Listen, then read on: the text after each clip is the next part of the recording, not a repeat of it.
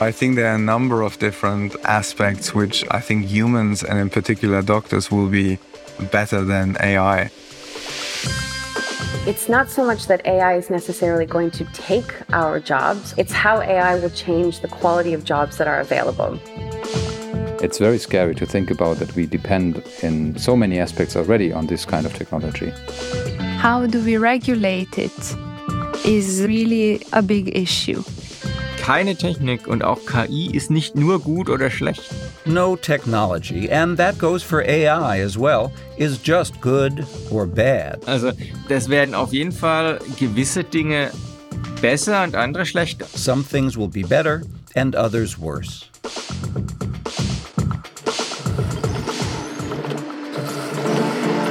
AI and us. KI AI and us. und wir. KI und wir. What artificial intelligence means for our lives. Was künstliche Intelligenz was künstliche Intelligenz für unser Leben bedeutet. An Alexander von Humboldt Foundation Science Podcast. Ein Wissenschaftspodcast Der Alexander von Humboldt Stiftung.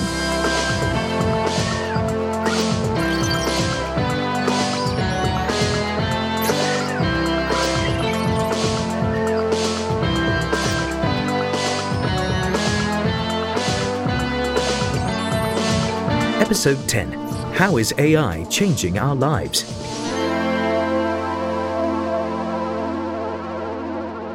Great hopes are being placed in artificial intelligence. It is supposed to enhance our lives in many ways. Daniel Ruckert, who works on AI in medicine, thinks in terms of algorithms that facilitate therapies tailored to individual patients. Precision medicine is the technical term. We can potentially customize our AI algorithm for a particular subject in the population by, for example, weighting the training data which is similar to that patient much more heavily than perhaps data which is not very similar to the patient. Instead of prescribing therapies that, on average, produce good results in all patients, doctors can use AI support to examine individual cases much more precisely.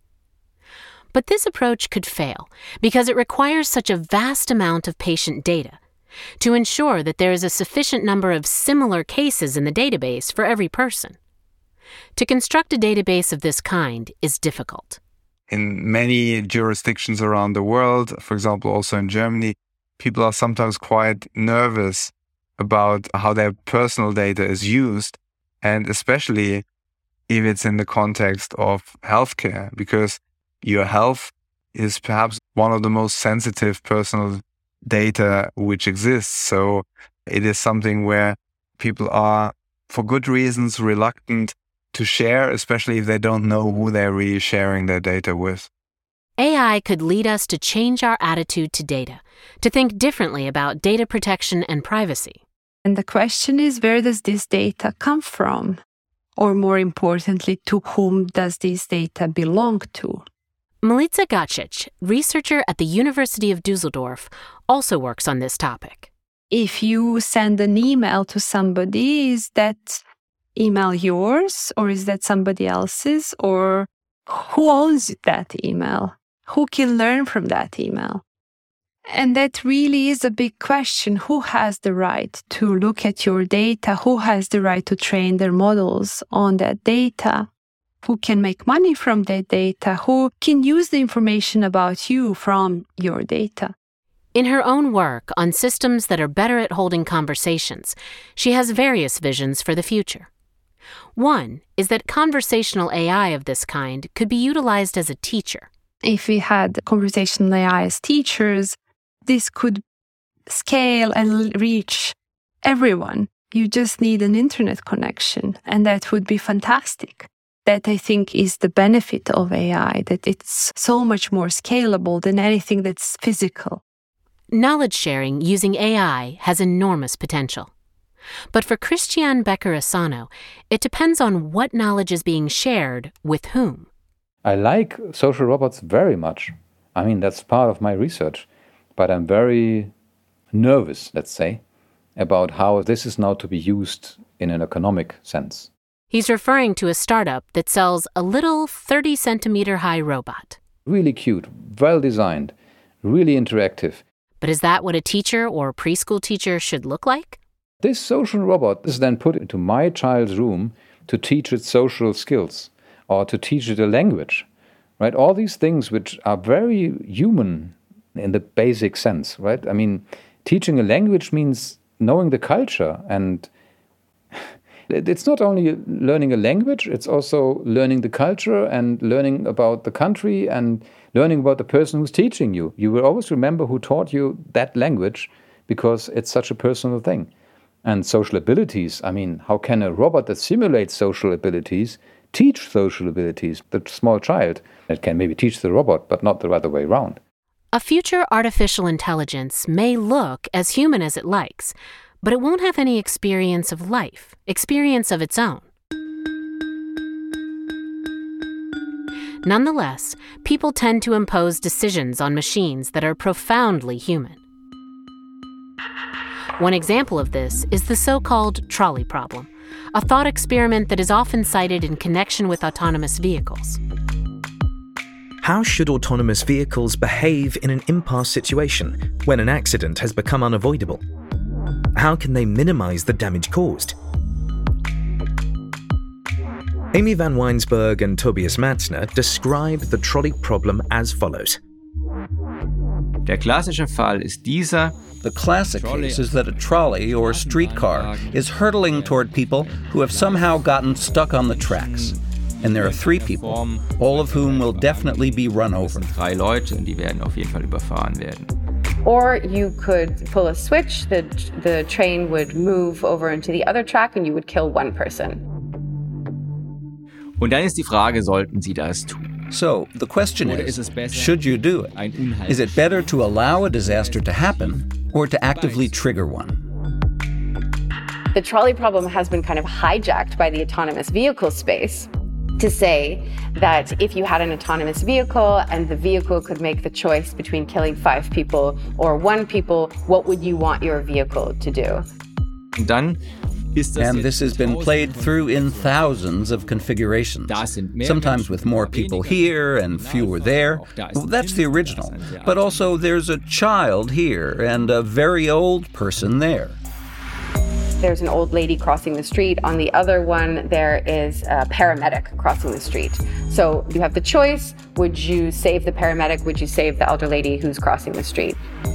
Also, such socially charged situations as a homeless person on the one side and an executive on the other.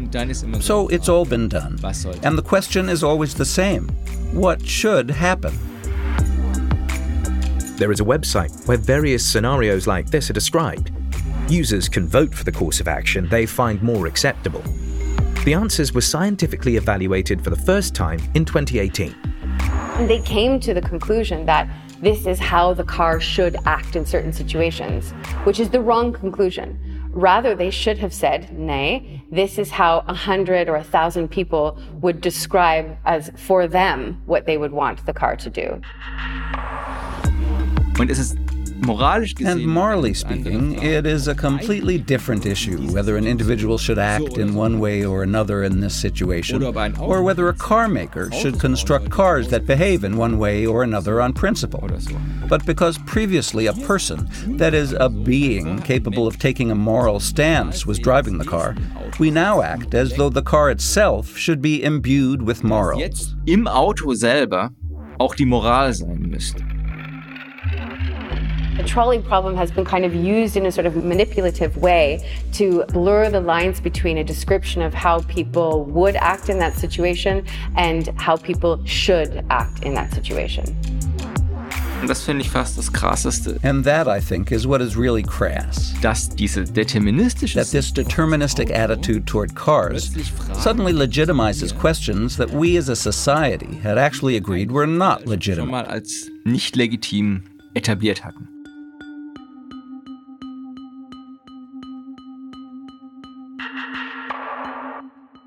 In many respects, it is unclear what effects the various applications of AI will have on society, not just with regard to autonomous vehicles.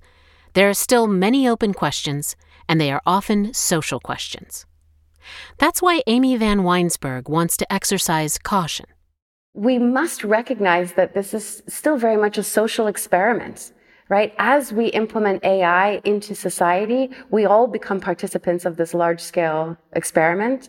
And if we recognize the experimental nature of using technology at this scale in society on, the actions of everyday individuals, then we can start to put safeguards in place.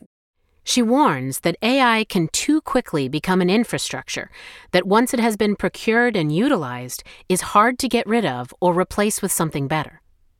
She draws a comparison with cars and the corresponding road infrastructure. The established status quo makes it difficult to abandon private transport. That AI will become an infrastructure, whether for good or bad, is something Tobias Matzner is certain of. Ich glaube, KI wird immer weniger einfach ein Thema werden. I think AI itself will become less of a topic. It has simply turned into such a fundamental technology, like computers. It used to be really special when someone did something on a computer. Today, nobody would be seriously interested in someone doing something on a computer. The question is rather, what is it we are doing on the computer? Wir werden uns einem Punkt annähern, wo wir über künstliche Intelligenz und die daraus entstehenden Anwendungen so reden, wie wir heute über Computer reden. And I think that's where we're heading with AI. We will get close to a point where we talk about artificial intelligence and its applications the way we now talk about computers. Then, artificial intelligence will just be ordinary, part of our everyday lives. To what extent we allow it to become part of ourselves is something we have to decide along the way.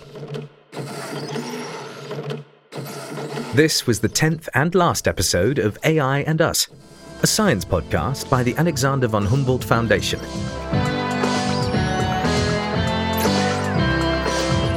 The experts in this series were Christian Becker-Asano, Professor for Artificial Intelligence at the Hochschule der Medien in Stuttgart; Martin Butz, former Alexander von Humboldt Foundation Theodor Luhnen Fellow and Professor of Computer Science, Psychology and Cognitive Systems at the University of Tübingen; Milica Gacic, Sofia Kowalewskaja Award winner and Professor of Dialogue Systems and Machine Learning at University Düsseldorf; Tobias Matzner, Professor in the Department of Media, Algorithms and Society at Paderborn University; Daniel Ruckert, Alexander von Humboldt Professor for Artificial Intelligence in Healthcare and Medicine at TUM Munich; and Amy van Weinsberg, Alexander von Humboldt Professor for Applied Ethics of Artificial Intelligence at the University of Bonn.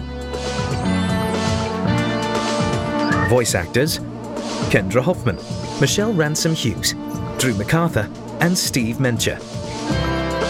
Theme music: Josh Richard. Production: Thomas Reintjes. Editing: Mareike Ulzemann, Alexander von Humboldt Foundation. Translation: Linda Lish-Knight.